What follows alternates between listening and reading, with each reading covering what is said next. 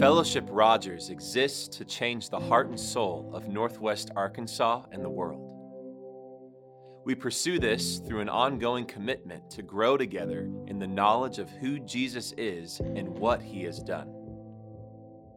We encounter this growth in these strategic, life-changing ways. We worship together to experience God and respond to him through the empowering presence of the Holy Spirit.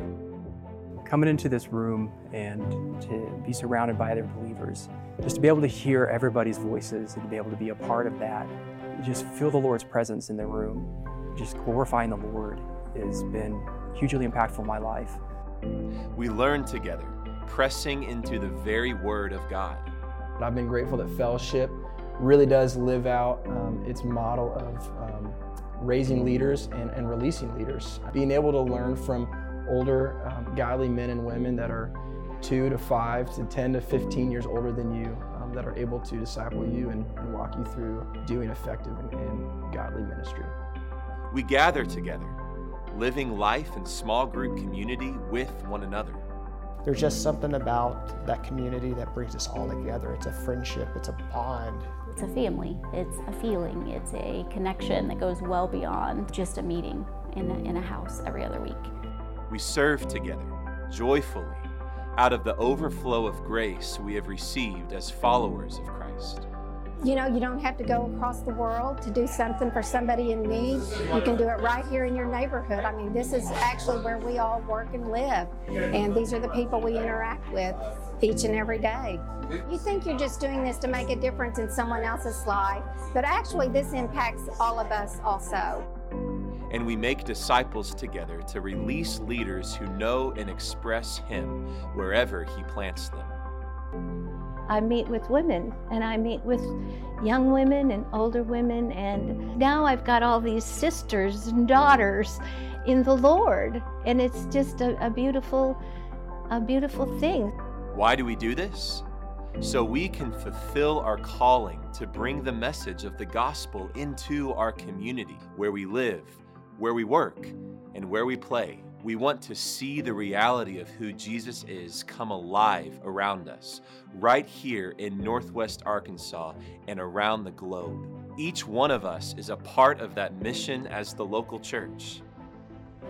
At Fellowship Rogers, we have an opportunity and calling to come alongside people and to invite them into our campus, into our church body, and into our lives.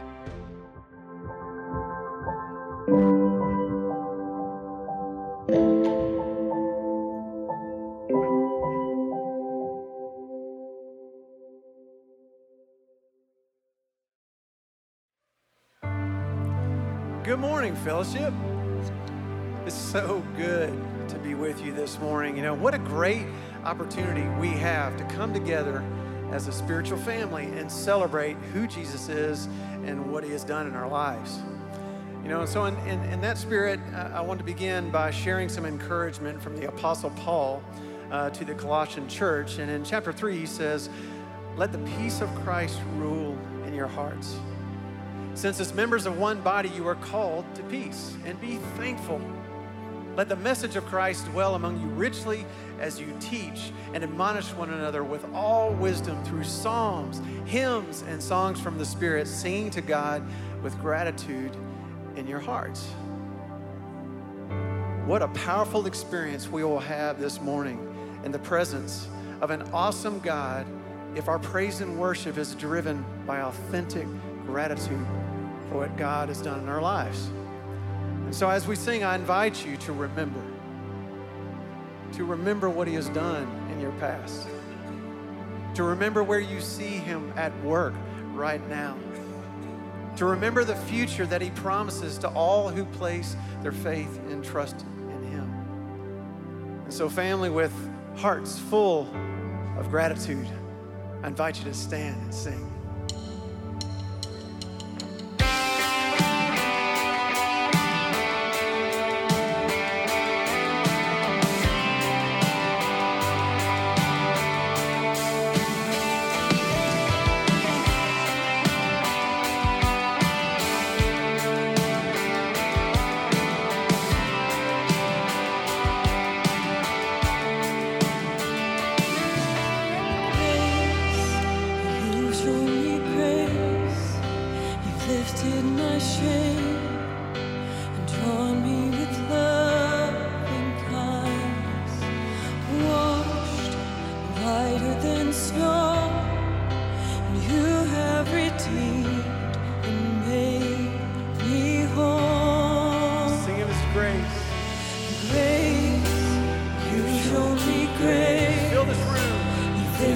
my shame and drawn me with love and kindness, washed whiter than snow.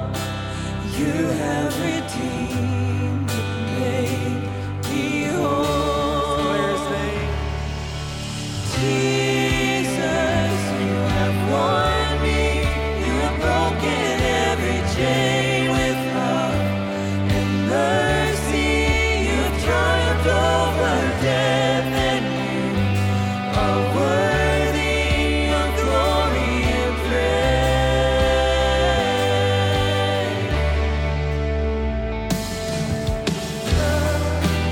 You have showed me love, breathing your throne, by bleeding and dying on the cross. That wonderful cross took all my guilt and sin away. Jesus, you have won me. You have broken every chain with love and mercy. You triumphed over death, and you are worthy of glory and praise.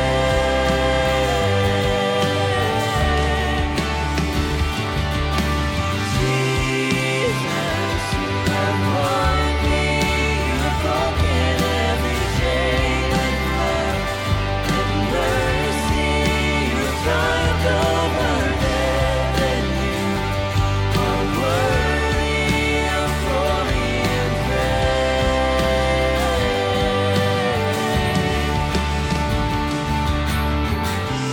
As I consider Paul's encouragement for us to sing with gratitude in our hearts.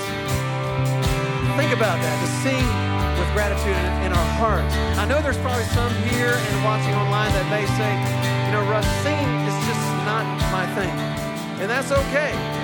I get it. I understand. But the thing that we learn from Paul's encouragement and throughout the scriptures is that singing is God's thing. It's his thing. And this morning we have the opportunity to love and bless God, engaging in his thing. So as you sing this next part, as you shout it, we have the opportunity as a family to declare that he is worth it. Are you with me? To declare that our King is worth it. Are you with me? Well, let's sing that.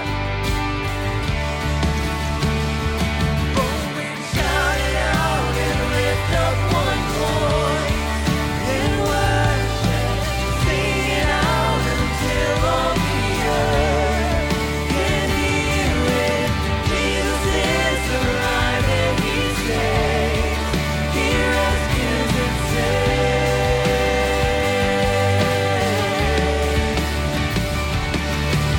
Shout it out and lift up one voice in worship. Sing it out until all the earth can hear it. Jesus is alive and he saves. He rescues and saves. Declare his name. Jesus, you have won me. You have broken every chain with love and mercy. You have triumphed over death, and you are worthy of glory and praise.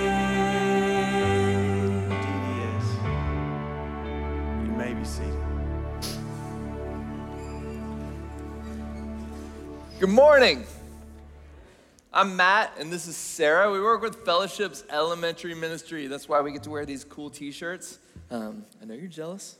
Hey, if you are new here, we are so excited that you are here. If you could follow this link, you could fill out some information about yourself so that we can get to know you a little bit better. Also, at this link, you can find some more information about all the things we are talking about, because we have a lot of stuff going on here, including our classes, which are happening soon. That's right. They start very soon. Hey, last week, John talked about how as believers, we get to grow and mature in our faith with Jesus. And so we have what is called the Training Center, where you can take classes that are absolutely incredible. We have Panorama of the Bible, which is what your kids are learning, so could be cool. We have a lot of other ones. We have Our Faith and then Personal Bible Study. And in Personal Bible Study, we are actually going to start going through Ephesians, which is what we will be doing here in this room starting next week, and also in community groups. So go to that QR code and you can sign up for classes. Also, September 11th, we start our fall small groups. And small groups are the bread and butter of fellowships. What I mean by that is we are a church of small groups. We believe that is the best way to process truth and live in community and care for one another. And so we have Discover groups, which is for our prospective new members, and we have our community groups, both launching on September 11th. If you have not signed up for one of those, I encourage you, sign up for one. And it might feel awkward to jump in and go to a new person's house and meet all these new people and stuff, but hey, every one of us was there at one point. Let's embrace that awkward together. All together, that's right. Hey, next week, like I said, we are starting Ephesians, and if you have not gotten one of these books yet, you can get it after this service in the foyer. They are $10. This has been put together by our media resourcing team and our ministry staff, and it is going to be a really great supplement to what we're doing in here, but also in community groups. So you can get them for $10 out in the foyer, or if you want one for free, you can go to our website, fellowshiprogers.org/Ephesians and get one there for free. Yeah, you can have the online version, so that's pretty awesome. Also, Sarah will be giving that away after the service. Anybody need one? So one lucky member. Look underneath your chairs. No, I'm just kidding.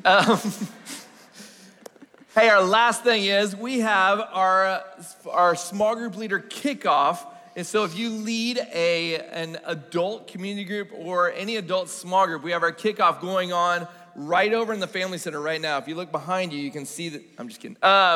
They are right over in the Family Center. If you are just now realizing that you're supposed to be over there instead of over here, it's like the first day of college where you're like, I'm in the wrong class. Anybody else have that? Or is that just me?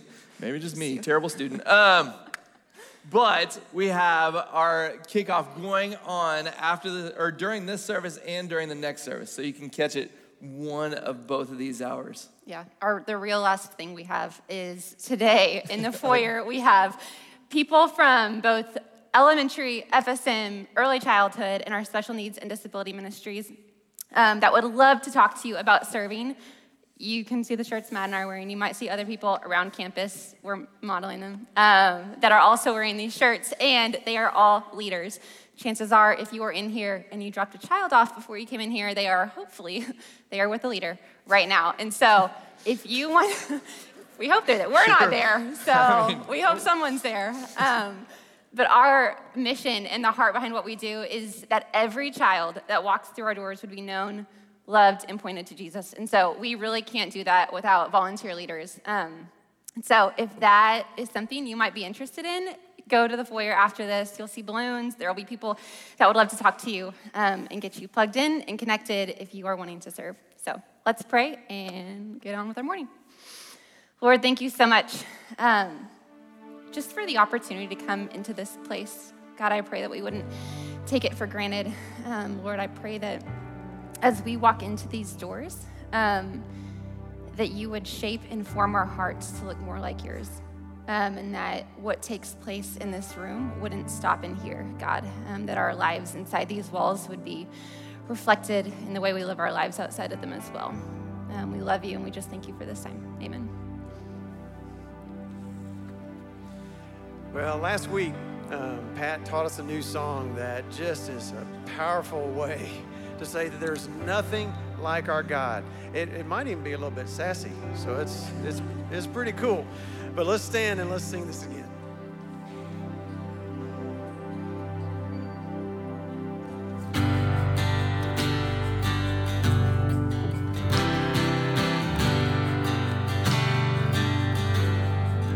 I searched the world, but it couldn't fill me. Man's empty praise and dread say are never enough. You came along and put me back together. Every desire is now satisfied here in your love. Let's declare this together. Oh, there's nothing better than you. Oh, there's nothing better than you. Oh, there's nothing.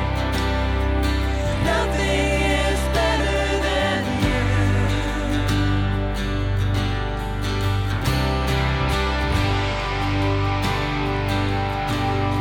But I'm not afraid. Show you my weakness,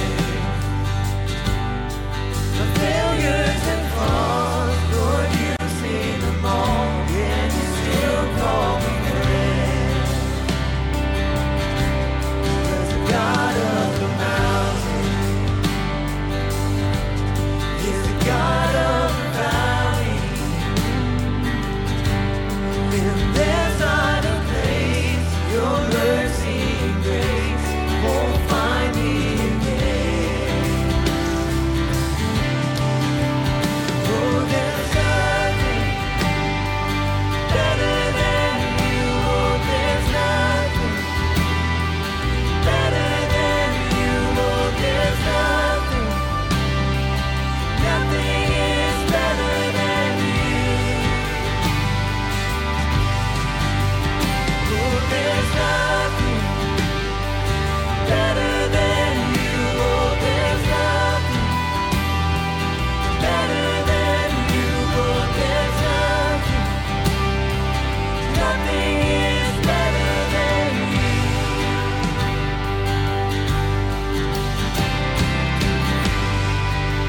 Let's declare this together. You turn mourning to dancing. You give beauty for ashes. You turn shame into glory. You're the only one who can. You turn graves into gardens. You turn bones into armies. You turn seas into highways. You're the only one who can. You turn graves into gardens. You turn bones into armies. You turn seas into highways. You're the only one who can. Only one who can. There is nothing better than you. Oh, there's nothing better than you. Oh, there's nothing. Nothing is better than you.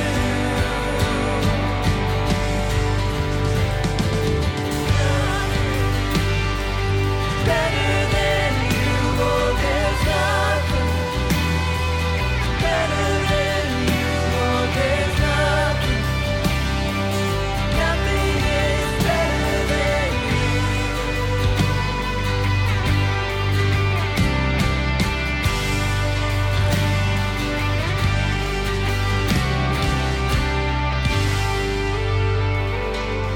Indeed, He's worthy of our praise, is He not?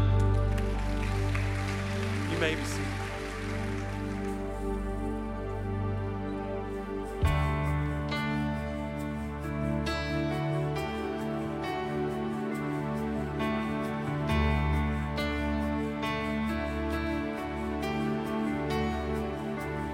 In the darkness, we were waiting without hope, without light, till from heaven you came running. There was mercy in your eyes to fulfill the law and prophets. To a virgin came the word, from a throne of endless glory to a cradle in the dirt. Lift up your voices and sing this. Praise the Father, praise the Son, praise the Spirit, three in one. God of glory, majesty, praise forever to the King of Kings.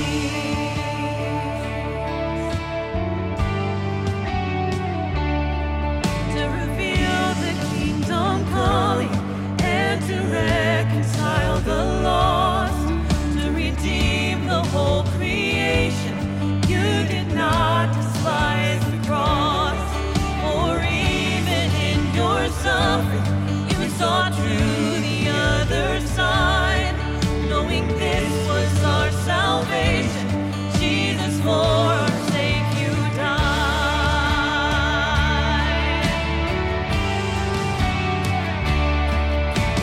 Praise the Father, praise the Son, praise the Spirit, three in one. God of glory, majesty, praise forever to the King of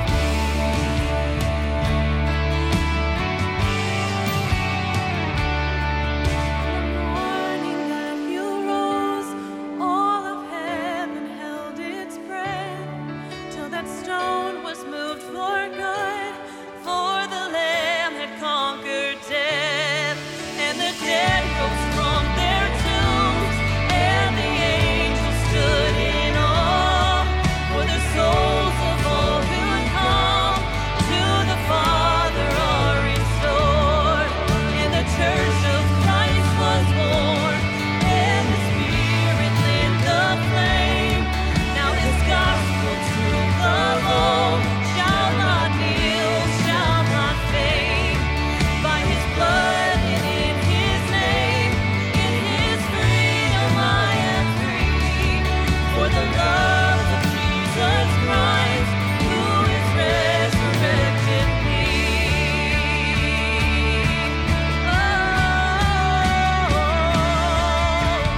Praise the Father, praise the Son, praise the Spirit, three in one. God of glory, majesty, praise forever to the King of Kings. Praise forever to the King of Kings.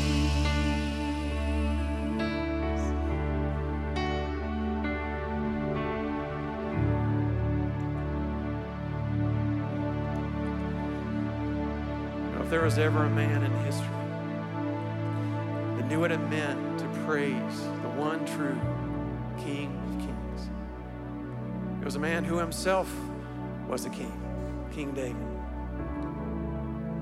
In 1 Samuel, we learn that David was a man after God's own heart. Though far from perfect, he had a genuine desire to walk with God. His heart belonged to God. And perhaps one of the most powerful pictures and expressions of that can be found in Psalm 139, where David, he says, "You have searched me, Lord, and you know me. You know when I sit and when I rise, you perceive my thoughts from afar. You discern my going out and my lying down. You are familiar with all my ways. Before a word is on my tongue, you, Lord, know it completely." And he goes on to talk about where can he go where the Lord is not there. Where could he possibly go where he wouldn't find his God? He goes on to talk about how he has been wonderfully made and that God knows him intimately, that all of his days were numbered before one of them came into being. And he goes on in verse 17, says, how precious to me are your thoughts, God. How vast is the sum of them. Were I to count them, they would outnumber the grains of sand. It's a familiar passage to many of us. But with all this praise, he closes with a very bold prayer. He says, search me, God, and know my heart. Test me and know my anxious thoughts. See if there is any offensive way in me, and lead me in the way everlasting. He brings all that he is before God and invites God to do a deep dive into his life. Show me if there is anything that would come between you and me. Show me anything. A man after God's own heart. But how about us? How about you? You know, as we sing this next song, I encourage you to think about David's words. Search me. Look inside my heart. Know me. Weed out anything that would keep me from you. And lead me in the way that lasts forever.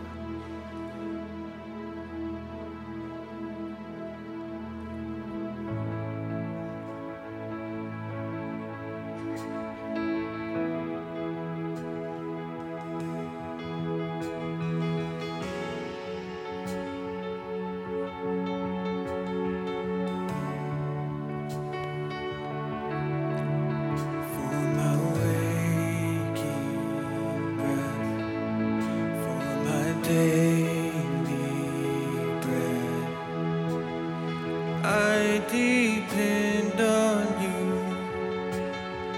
I depend on you for the sun to rise, for my sleep at night. I depend on you. I depend on you. You're the way, the truth, and the life. You're the well that never runs dry. I'm the branch and you are the vine. Draw me close and teach me to abide.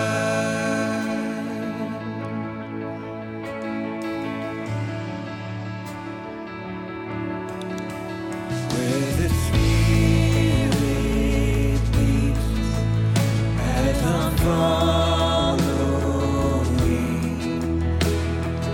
I depend on you. I depend on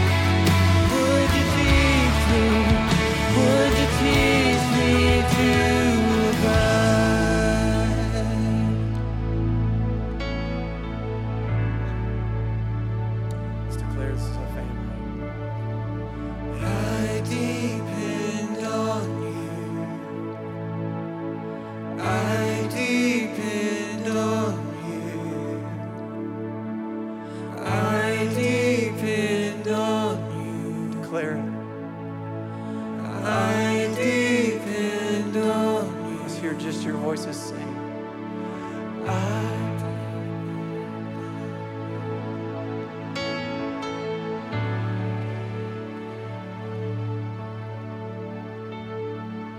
I depend on you. I depend on you.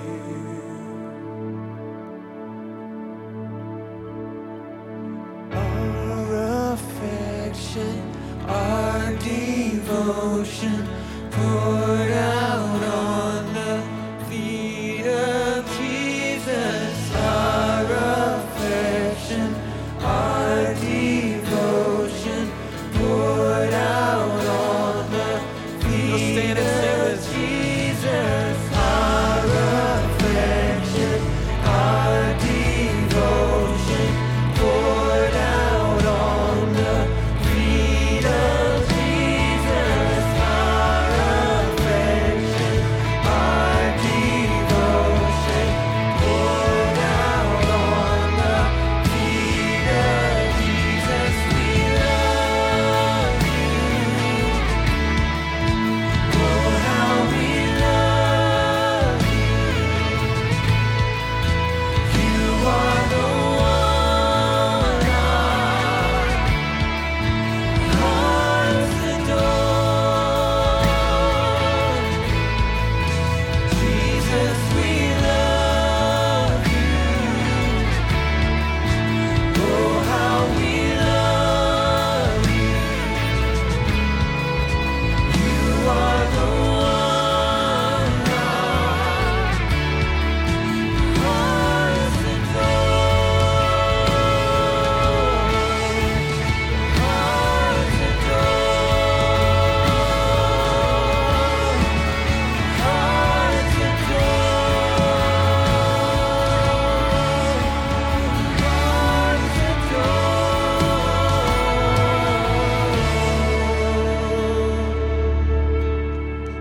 Sing as a family. I depend on you.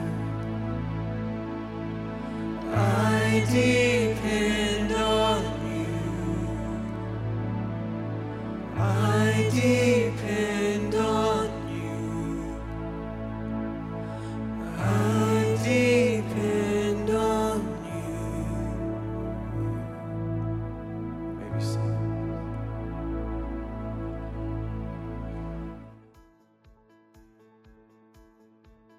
I guess early on I bought into what I think our anthem was, which is worship one, serve one. I mean, we're all getting fed, but there's that point where for someone to be fed, sometimes you have to have people volunteer along the way so that they can be fed. And then I'm looking at the opportunity that goes on because I didn't even realize what was coming for me just by serving, is that I'd be fed in the process too along the way. So what's been the impact for me on serving? I've been fortunate. I've had a lot of people in my life who are role models, and all I ever saw them do was serve. Part of that impact has just simply been when we're selfless and we're not expecting anything in return, and then as the gifts start coming, I've received more, and I think it goes back to life change. That's what we do at Fellowship. It's about life change. So whether it's at K2 Town, or I've had a chance to be a community group leader, or I've taught personal finance classes, it all comes back to life change. When you serve, and you're in that capacity, and all of a sudden you get to watch these things happen, you're just gonna have joy from that. So I think my favorite part of serving, every one of us has been given a gift and talent by God. Some have multiple. It's fantastic. It is so neat to be on a team where every week we know this team, worship leaders, we're all coming together and we're here to make an impact on the lives of these kids. We're here to change their hearts. Let them get to truly know Jesus. And I think that's just a big part for me, is knowing what those gifts and talents are and go make use of them and go serve with them. You know, I think about why people should step up and serve here at Fellowship. I think back 20 years now of K2 Town, and a couple memories for me that I think of immediately are, one, my own daughter got to participate and be a part of my life there. But there's two other things that I think about with our students, our kids that are in there. And one is, I'll never forget when You Are My All in All was sung by first, second, and third graders. You know, back then we popped in the VHS tape and the words came up and they kind of turned the music down and I got to hear the kids sing. But to hear their voices so pure and so sweet for You Are My All in All was unbelievable. You know, some folks, they thought, you know, maybe I ought to go serve there, or, you know, they find someone's already asked them, and they're just wondering, is this the right place for me? That's a really good question to ask yourself. Truly find out what that role takes, what the expectation is for you, and then go test drive. That's what I say, go test drive. There's a lot of times a lot of people, they'll test drive with us up at K2 Town. They find out it's fun, we enjoy it, it works for them, or they may find something else that works better. That's okay, but I think the one thing is go test it. You know, you may be the only Bible some people ever read, and it comes through your actions. And I think the consistency of serving, whether it be here again in fellowship or outside the walls, I just see that that's an understanding for me. I have a chance to maybe reach out to more folks because they're seeing that action and they're not just seeing talk. Why not you?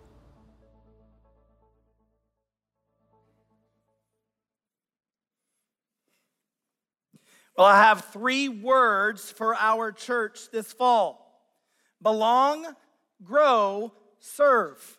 We've got a plan for your experience at Fellowship Rogers. And our goal is that each one of you would find a place to belong within our church, a place to know others and be known, a place where you can live life together, a place to pray together and to study together and to share in the highs and the lows of life. And we also want this to be a place where you can grow in your faith. That we believe at Fellowship that none of us have fully arrived spiritually, that we are all still in process. And we have room to mature and grow up in our relationship with Christ. And lastly, we want this to be a place where each person serves. Just like Scott Hughes, who was highlighted in the video, and many others, we want you to find a place where you can deploy your God-given gifts to make a difference. And that will be our focus today. And we're going to zero in on this value of service, because we strongly believe that everyone at Fellowship Rogers, in this congregation, everyone should share in the work of the ministry. We want all to be contributor, and we want none to be merely consumers. Because at an irreducible minimum, we're an equipping church. We prepare God's people for works of service. So we hope to train and empower you to be a spiritual leader and then release you to serve others in the church or where you live, work, and play. Hey, I want you to open your Bibles this morning to Luke chapter 10. Today we're going to look at a principle found in the scriptures. You might even call it a problem. When it comes to serving, when it comes to meeting ministry needs, when it comes to fulfilling the mission of the church, we often encounter some predictable difficulty. Jesus said this: "The harvest is plentiful, but the workers are" what? And then he went into a mode of prayer. He says, "Pray then that the Lord of the harvest would raise up and send out workers into his field." Jesus said this, Luke chapter 10, just before sending out 72 spiritual leaders to go out 2 by 2 proclaiming the kingdom of God. He's actually encouraging them when he said this, because these 72 spiritual leaders are the exception, not the rule. And as he sent them out, he was expressing gratitude for them. He was commending them, and in doing so, he gave us a principle that is true when it comes to the work of the ministry. He was saying, when it comes to God's work, there's plenty to do and not enough people to do it. The harvest is plentiful, but the workers are in short supply. When it comes to the ministry world, there's a labor shortage. A small percent of the church carries the bulk of the weight. The harvest is plentiful, but the workers are few. Let's dig a little deeper into the passage. What does he mean by the harvest? Well, the harvest is a metaphor describing the results or the fruits of the work of God. You know, spiritual life change or transformation, belief, repentance, devotion, prayer, attaining spiritual wisdom and knowledge, support, prayer, care for people in need. These are the fruits reaped. These are the things harvested from the ministry. Well, is it really plentiful? Absolutely.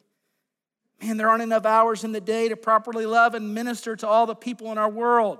The plentiful nature of the harvest speaks to all of the potential that exists in the souls of people around us. There is a bounty of unrealized life change. Just think with me for a moment about the people in your life and the potential to minister to them in your family, in your neighborhood, in your workplace, in your network of relationships at the gym or the coffee shop or in your civic organization or through your kids' activities. And now think about the potential for life change in those not around us in our world. Did you know that there are over 7,000 unreached people groups in our world that have no easy access or no access at all to the life-transforming message of Jesus? The harvest is plentiful. It's plentiful locally and it's plentiful globally. Over the last few weeks, our church office has just been buzzing with a flurry of activity. It's both exciting and it's overwhelming all at the same time. We have tons of new people who've moved to Northwest Arkansas, who've visited our church, adults, children, students who've come into our ministry. We have stacks of sign-up forms. Our newcomer social last week was packed out. There are plenty of ministry opportunities in our inbox. I fully understand what Jesus said hundreds of years ago when he said the harvest is plentiful. Well, in the passage, who are the workers?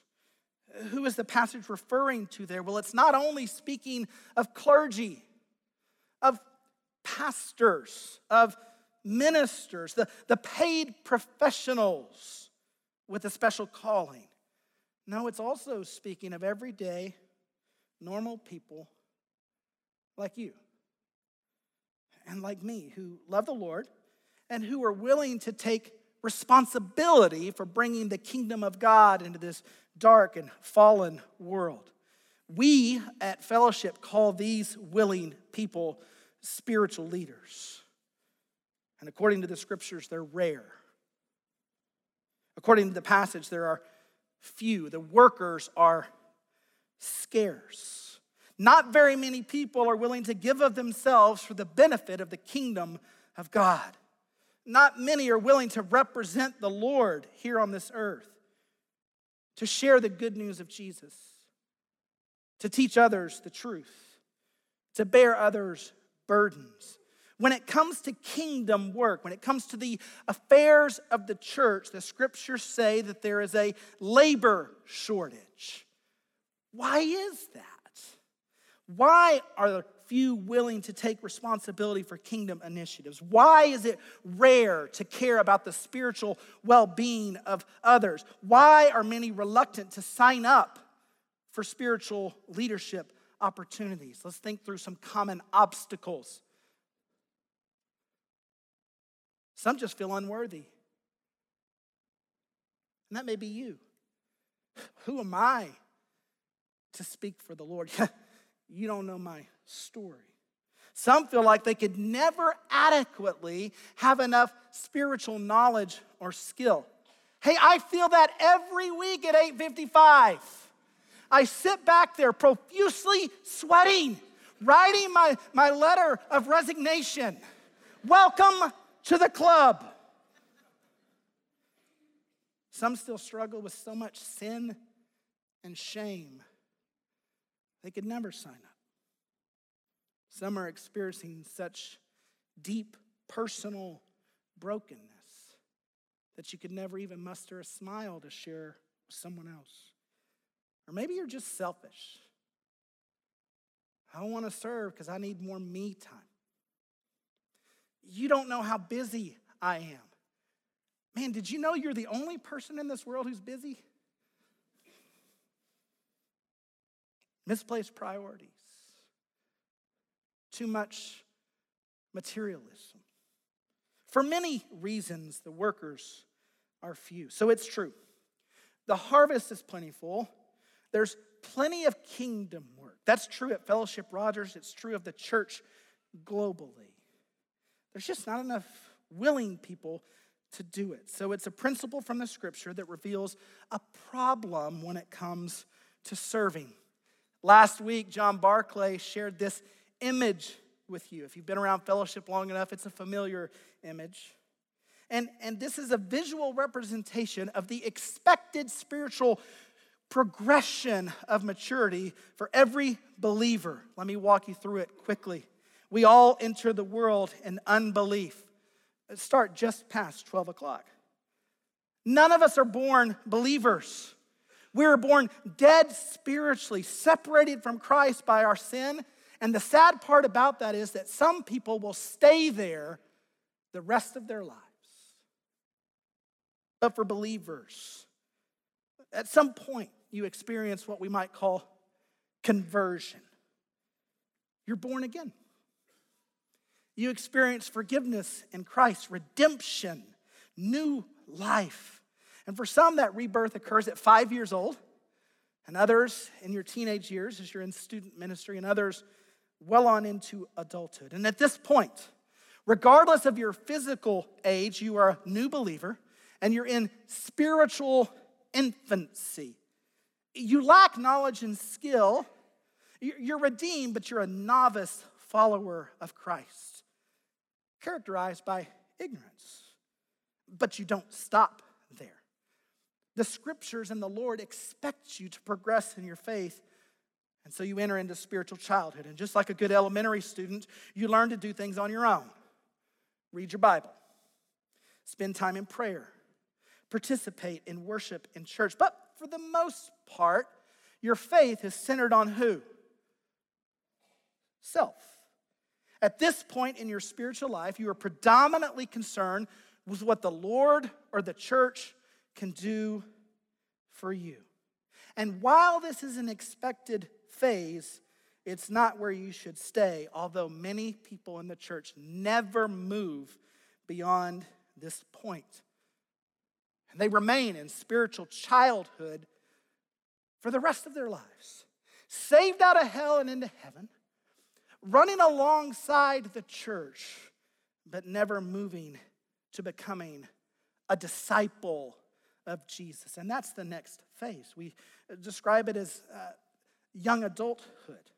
You keep progressing. That's the expectation. You move into spiritual adolescence.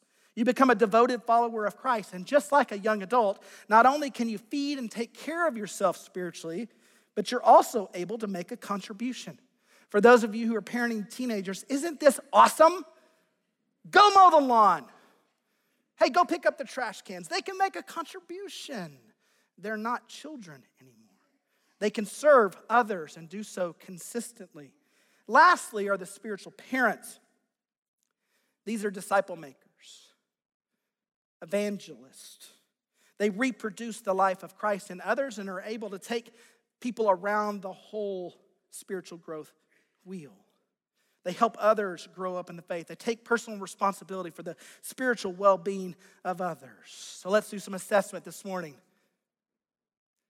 Where are you at on the wheel? Not 10 years ago. I'm not asking where you hope to be. Just right now, where are you?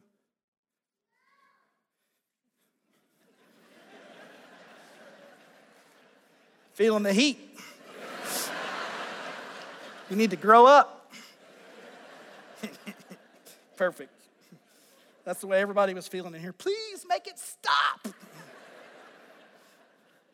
I'm not going to let her take the heat off of you. Where are you? A reminder, your physical age is not what's being described. It's your spiritual maturity. I've met 50-year-old children in Christ. And I've met 19-year-old spiritual parents. Where are you at? Now, one thing to note on the chart is that a mark of spiritual maturity on this side is that you actually begin to serve. Serving is an expectation of those who are maturing in Christ. You could say it this way, that followers of Jesus, devoted followers of Jesus, are faithful servants. Devout followers of the King take responsibility for kingdom work. Those who have freely received begin to freely give. They embrace being the hands and the feet, the heart and the voice of Jesus in this world. You can see it clearly on the growth chart. One mark of spiritual maturity is that you take focus off yourself, you move away from consumerism and towards making a contribution. You begin to faithfully serve the Lord. You become a maturing disciple with a ministry focus. Now I want to do an exercise. I want to assign percentages on each side of the wheel for the church as a whole, not just Fellowship Rogers, but the church, capital C, globally. What percent of the church do you think is on this side? They're characterized as being in belief, but they are focused on self. And what percent is on this side that focuses on others and serving the Lord? What percent would you assign?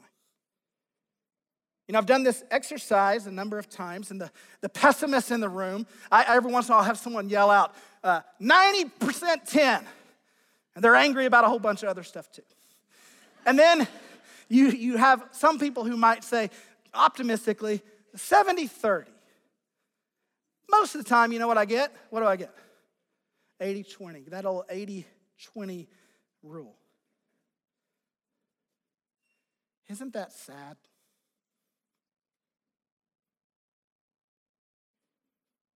If true, and if it applies to the church, capital C, and if it applies here, isn't that heartbreaking? That 20% would have to carry the work of the whole. And it's usually true on financial giving as well. You see, that's not God's will. His will is that each of us would mature spiritually to such an extent that we would take responsibility for kingdom work. Yet many will remain on the sidelines for their entire life. Let's keep going. Let's now assign a percentage to the 20%.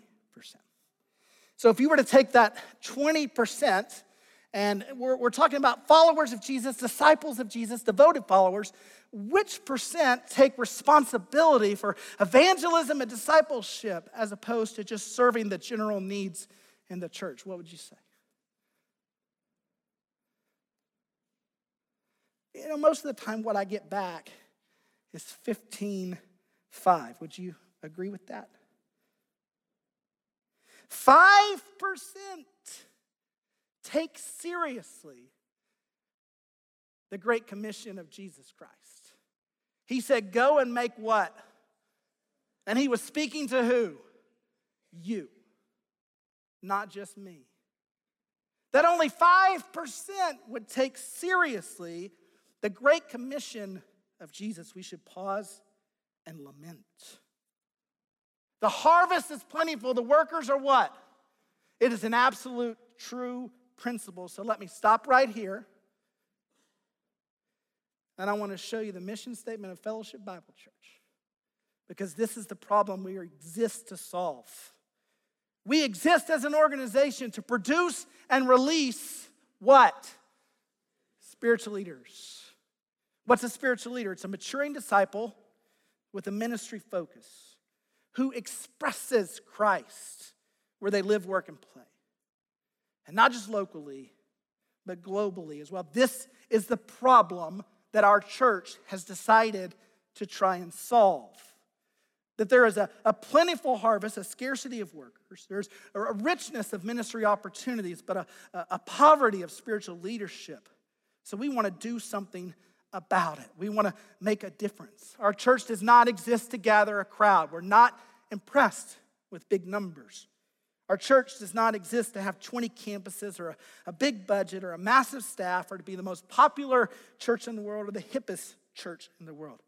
We exist to proclaim the death and the resurrection of Jesus and to make disciples. So let's spend our time producing workers, or as we call them, spiritual leaders, maturing disciples with a ministry focus. We see potential and thousands of lives to experience Jesus Christ. We just need leaders to take responsibility for doing the work. So it's true, we have a problem. The harvest is plentiful, but the workers are few. What if we did something about it? What if we produced mature disciples who would take on the challenge? What if we changed Luke chapter 10, verse 2? Now, don't call the Bible police on me. I know you're not supposed to change the Bible. But what if, through Fellowship Rogers, the harvest is plentiful and the workers were plentiful? Or at least adequate. Wouldn't that be incredible? I want you to meet a couple of our spiritual leaders. This is Chance Kane and Paul and Shanna Ollinger. This is their story of coming into spiritual leadership. Check it out. It's given me families that I can lean on because I came here, I didn't know anyone. And so now I have families in the church that I can sit with, I can share a meal with, I can do life with. We just realized that it's not really about what we're giving as much as what we receive in return from that, because community is important.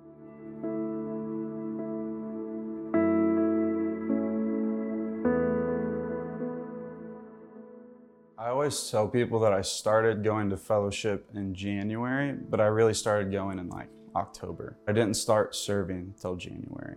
And that's really when fellowship became my home. As I began to serve, I began to see people who were doing it alongside me. And I began to make those connections. And then there were people who started pouring into me as I was pouring into their kids. I moved here, I didn't know anyone. I was this kid fresh out of Oklahoma State University walking into a big church that has 2 different, soon to be 3 campuses, felt so alone. Flash forward 6 months, I always have people texting me saying, hey, you wanna sit here, you wanna sit here? And those are people that I've met through serving.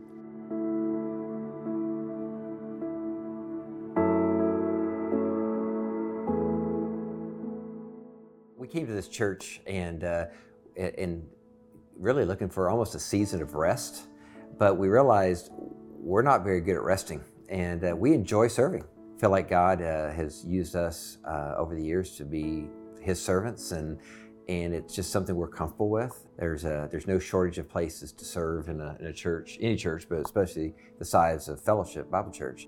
Yeah, I mean, I think in this season it would be easy as empty nesters to say like, okay, we've spent our time in serving the Lord all the time in our younger life when our kids were little, and serving in children's ministry, youth ministry, college ministry, young professionals, and all of those things, and to just check out and say, these are our years, this is more about us. But that's not our heart. We don't feel that way.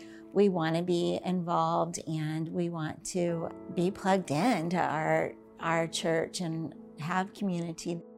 There might be a Sunday or a Thursday night that you have other options, and you might want to do something different. Maybe stay out of town over the weekend and miss a Sunday. You know, if there would be a cost in that, it would just be the fact that, you know, maybe we could have gone out of town or stayed out a little bit longer, but we felt like we had a commitment. So we find it to be more of accountability. If we're going to make a commitment to our community group or to a commitment of a task at church on Sunday mornings, that we want to fulfill that and be there.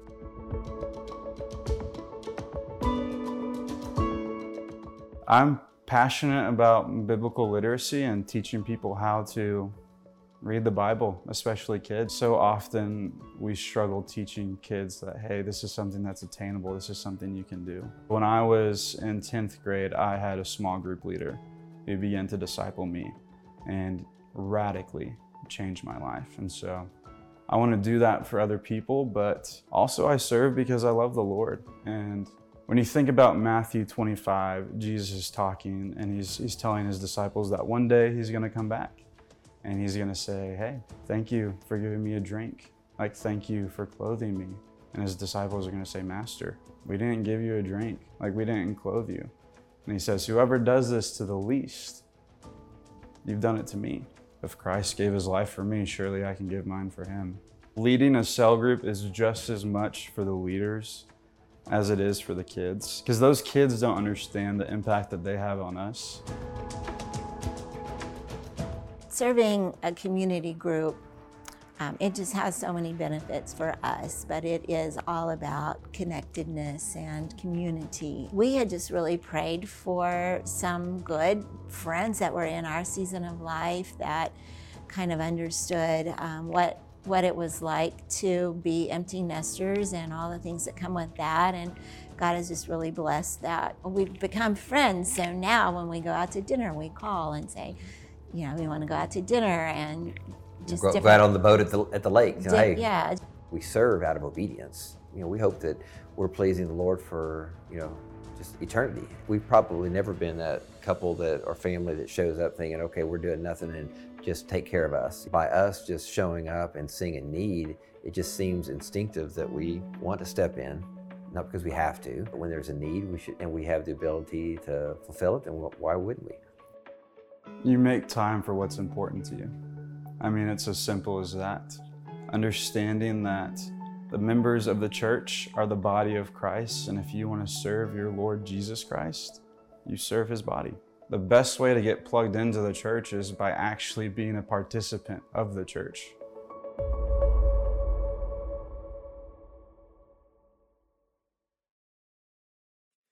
Stay with me in Luke chapter 10. At the end of the chapter, Jesus tells a familiar story about an opportunity to serve someone in need. And the story is designed to set an example of what faithful service looks like. Let's re-engage in the passage. Look at chapter 10, verse 30. Jesus said this, "A man was going down from Jerusalem to Jericho when he suffered an attack by robbers. They stripped him of his clothes, beat him, and went away, leaving him half dead. A priest happened to be going down the same road. Perfect. But when he saw the man, he passed by on the other side. So too a Levite, when he came to the place and saw him, passed by on the other side. But a Samaritan, as he traveled, came where the man was, and he saw him and took pity on him. He went to him and bandaged his wounds, pouring on oil and wine. Then he put the man on his own donkey, brought him to an inn, and took care of him. The next day he took out 2 denarii and gave them to the innkeeper. Look after him, he said, and when I return, I will reimburse you for any extra expense you may have." The story presents a contrast. 2 different responses to an opportunity to serve and make a difference. I want you to see 3 different things emerge out of the story of the Good Samaritan. First, see that both the priest and the Levite, the first 2 people who encountered the man in need, passed by with no concern and basically said, "Not my problem." They distanced themselves from the need. They put their head down and kept walking. They refused to take ownership and engage in the situation. They had the mindset that someone else would take care of it. Aren't you glad we're not like that? Not my problem. Note that they were both religious people. One was a priest, one was a Levite, but I'm not sure that either of them fully understood what it meant to love the Lord and to love your neighbor as yourself. There was a lack of depth in their spirituality. They were self-centered. They were living like spiritual children. You know, a lot of times in the church, that's our attitude, not my problem. We see or hear of a need, and we ask what they are going to do about it. You know, they. That mythical group of people in every organization that takes care of everything. Let me remind you, at Fellowship Rogers, there is no they. I have looked and searched for them. I cannot find them. They have no email address. They have no cubicle, no office at this place. There is no they. There's only us. Last Sunday, I toured the campus during our services. I think I set foot in every ministry area, and I noticed several things. First, our students are setting the pace. I counted 110 junior high and high school students that are serving at Fellowship. Isn't that incredible? 110. They come here for 2 hours every Sunday. They go to their service and then they go serve. It's an incredible deal. I also noticed tons of adults like you serving. Our communion team was fully on board last week. Worship team, our hospitality team, our small group leaders were gearing up. Our newcomer social was fully staffed. But I also noticed that we had some closed classrooms. Classrooms with the lights out, and I asked our staff about it, and they said part of that is because our capacity has reduced as we launched Fellowship Bentonville, but part of it is we have enough kids, we just don't have enough leaders. Not my problem. Closed classrooms. Back to the story, I want you to see a second deal, that the Samaritan took responsibility. In a shocking turn of events, the expected behavior, the hoped-for behavior was embraced by an unexpected character. While the priest and the Levite practiced social distancing, the Samaritan, the outcast, the half-breed, took pity and took action. He saw a need and showed mercy and volunteered to intervene. He took responsibility for the well-being of another. Right across the hallway right now, our community group leaders, our small group leaders in adult ministry are gathered for the kickoff. Man, I'm so thankful for this group of people who take responsibility to shepherd us and teach us and pray for us and care for us so well. They have said, "Here I am, Lord, send me." The last thing I want you to see, that the Samaritan went above and beyond. Not only did this Samaritan take responsibility, but they served sacrificially. You could even say lavishly, generously. He gave of his own resources. He poured out his own wine and his oil. He used his own cloths to bandage the wounds. He put the man on his own donkey and then had to walk beside him. He took him to a place of care, and then he booked the hotel and paid the bill. And he didn't just pay the bill. He opened up a line of credit and tied it to his own personal card. The Samaritan, or the Good Samaritan, as we know him, gave sacrificially and generously of his time and of his resource to change the injured person's life. It reminds me that servanthood comes at a cost. There's a price to be paid. But what we receive in return is invaluable. Knowing that we're serving the Lord, that's an act of worship. To know that we're pleasing him through obeying his commands. To know that we have the opportunity to change someone's eternity. There's no greater joy than that which comes from being a servant or an agent of the King. I want you to see the last 4 words of the story. See, at the end of the story, Jesus asked a question. Which one of these 3 men was a neighbor to the man lying on the side of the road? And they said, the one who showed mercy. And that's when he gave the final 4 words. Go and do likewise. Jesus asked us to follow the example set in the story. Replicate what you've seen and heard. And Jesus didn't just teach the parable, he lived it. Matthew chapter 20, verse 28 says, the Son of Man, that's Jesus, did not come to be served, but to serve and give his life as a ransom for many. While we were lying on the side of the road, wrecked by sin and shame, he stepped out of heaven. He crossed the road to rescue us. He poured himself out on the cross, and he paid your debt. Go and do likewise. We're called to give our lives away. When it comes to God's work on this earth, we cannot say, not my problem. Followers of Jesus are faithful servants. We take responsibility for kingdom work on this earth. When it comes to his cause, his task, his church, we reject passivity and apathy, and we step up and do the work of the ministry. We see needs, we take action. We invest our time and our resources and our gifts into God's people for God's purposes. 1 Peter chapter 4, verse 10 says it perfectly. Each of you, every one, should use whatever gift you've received to serve others. It can't be said more simply or clearly. So I want to invite you to serve this fall at Rogers. Now, you may have felt like the last 3 weeks have been a commercial. They are. For everyone who signs up to serve today, we're throwing in a ShamWow. I want you to serve. May we not have the 80-20 rule apply here. Amen? That each of us would be contributors, none would be consumers. That we would ask, what can I give, not just what can I get?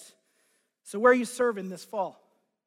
If you don't have an answer for that question, then I don't want you to leave this place without knowing it. You can simply scan the QR code. It'll take you to a serve form. Give your name, give you some things you might be interested in. Adult ministry, leading small groups, men's ministry, women's ministry, hospitality ministry, music ministry, children's ministry, student ministry, security, hospitality, coffee, all that stuff. It's all on there. Or you can just go out in the foyer. There's 2 tables. They have balloons on them. This is very user-friendly. And we've got staff out there who can talk to you about that. Fellowship, the harvest is plentiful. May the workers be so as well. Amen? Let's pray. Well, Lord, I pray that you would use this church to make your name famous. And I pray that you would take the humble offering of broken people like us to make a difference. So may we care for our own inside the church, and may we do great work outside the church. And may each one of us make a contribution. It's in your name we pray, the name of Jesus. Amen. Fellowship, thanks for coming today. If you need prayer, we'll meet you in the prayer room right after the service to pray for your needs.